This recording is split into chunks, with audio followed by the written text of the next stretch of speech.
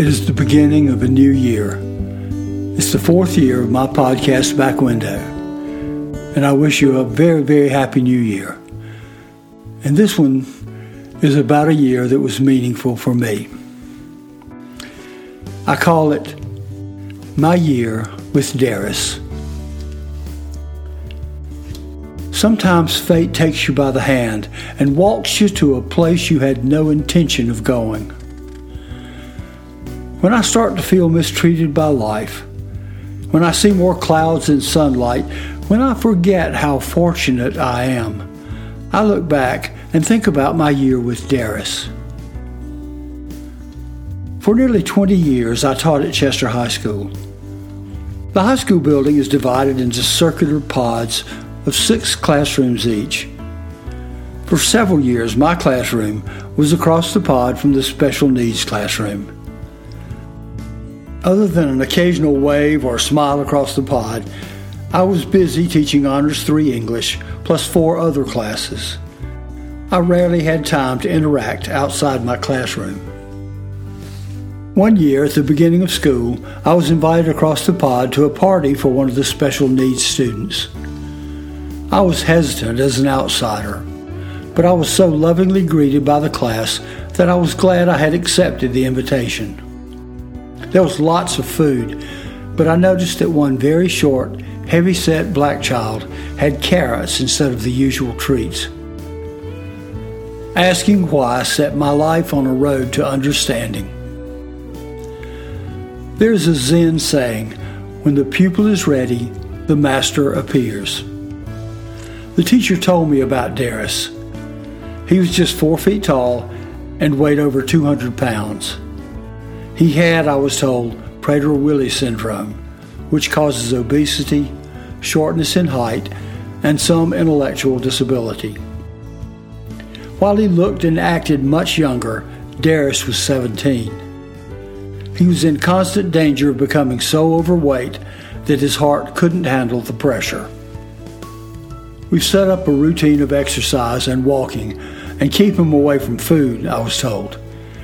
His illness makes him constantly hungry, and even at home they must keep food locked away. We find a student volunteer to walk with him every day, but have not yet found one for this year. I'll walk him until you do, I said, caught up in the moment. What do I need to do? There's not much to it. Just walk him out the door and maybe halfway around the building and back. Judge the distance by how he seems to feel, but don't be afraid to push him to go a little farther.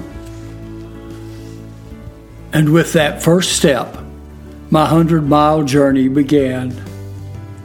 Derris and I walked halfway around the building the first day, and since it was no trouble and I needed to walk too, I took on the job full time. Every day we would walk and gradually increase our distance. Derris would always hold my hand throughout the entire walk, and I would do most of the talking. His limited communication skills made him a good listener. Halfway around the building, we would pass the oval quarter-mile track, and after less than a week, we decided to try a lap. We rested a little about halfway around, but we made it. Derris had such a sweet disposition and a smile that held nothing back, so we would always have students from the PE classes waving and saying hi to him. After only a week or so, we were completing the quarter-mile loop without stopping. While our talks consisted mostly of me telling him things about my life, sometimes he would ask questions or answer mine. When it rained or got too cold, we would walk inside the building. We stepped off the distance so we could walk as far inside as we did outside. We would have to walk when classes were in session so students in the hall would not slow us down, and Derris would constantly increase his pace. By the end of the first semester, Derris and I were walking the track, taking 2 laps and walking back to class at a brisk pace, still holding hands. He was always willing to work a little harder, and would sometimes race forward as fast as his short legs would take him and giggle as he dragged me along. That year was a strange one for me. I was in my third or fourth year of marriage, and we were still in the honeymoon stage, so I didn't like to take the time it took to get to and from Chester. I had recently had surgery, and that slowed me down a little. I was teaching 4 English classes and a video editing broadcasting class, and using early digital editing equipment we had acquired through a grant. I was also producing a morning news broadcast through the school video system. Sometimes I felt like I needed to be 3 places at once. As part of my continuing education, I had completed the Teacher Mentor program at Winthrop University, but I had not applied for a student teacher. I didn't feel like I had the time to mentor anyone. One day, in the middle of my year with Derris, the Winthrop Education Department called and said they had a student teacher they were having difficulty placing with a mentor. Despite my misgivings, I agreed and expected the worst. Since I hadn't met her beforehand, I didn't know what to expect from the unplaceable student teacher. I was in the broadcast studio finishing a morning news show and sending students back to class when I caught a call from the office to meet my new student teacher. When I got there was already a greeting committee of assistant principals standing around, and I had to force my way into the group. Ashley was a strikingly beautiful 20-year-old. I know beauty when I see it. I married into the mother lode. Ashley wore a knee-length skirt, a modest blouse, and heels. I had to pry her away from the impromptu office greeting committee. I assumed she dressed up for the first day on the job, but to the delight of much of the male faculty and staff, she dressed that way every day. Ashley was enthusiastic, confident, and competent, and after a few weeks of observing, I let her take over a couple of classes. It was a chance for me to produce the morning news without having to run back to class, and it gave me time to breathe in the middle of a tough year. Derris and I continued to improve. He was losing some weight, and so was I. We had extended our walks to a mile, and both of us looked forward to our time together. We walked during my planning period, and one day Ashley asked to join us. Derris, of course, was delighted. Despite his developmental handicaps, he was beginning to understand the difference between boys and girls. Walking between us and holding both our hands, Derris would, despite his short legs, pull us around the track for at least 4 laps and sometimes more. On rainy and cold days, our walks through the building became a little more interesting. Shamelessly, on those days, the principal, 2 assistant principals, and the school resource officer would choose to meet in front of the office for the duration of our walk.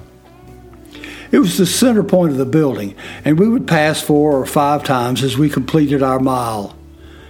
The principals would pretend to be involved in some important discussions, but I knew, and so did Ashley, that they were there to watch us walk past. Well, not us. Once, the SRO confided in me, "Mike, I've tried, but I can't even make myself speak to her." After 2 months, Ashley successfully completed her student teaching, and the principals returned to their offices. Ashley was, beyond her physical attractiveness, a natural teacher who came to every class prepared. She would be a star teacher in any school she chose, and I can only guess that she was hard to place with a mentor teacher because she was so intimidating. Derris and I soldiered on, trying to improve on every walk. I think we were both glad to get back to what was our time.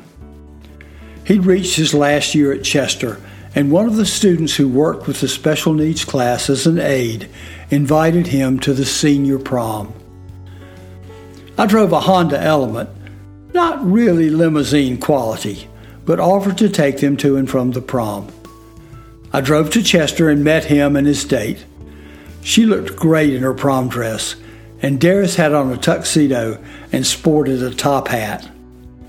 He danced with several girls, and when the time came to name the prom king, Derris was chosen. He was not chosen because of his handicap, but because his courageous attitude and ever-present smile brightened the lives of everyone he came near. Our time together was at an end. Derris was finishing his senior year, and he would have to transition out of the class and into the real world. It would not be easy for him, and I was surprised how difficult it was for me to give up our time together. During our walks, he had taught me to be more patient and more understanding. From Derris, I learned how loving and caring a special needs person can be, and how someone who was given so little in life can give so much to others. It is true that when the student is ready, the master appears. Just when I needed him the most, Derris took my hand, pulled me for over 100 miles, and along the way, taught me much about kindness and courage.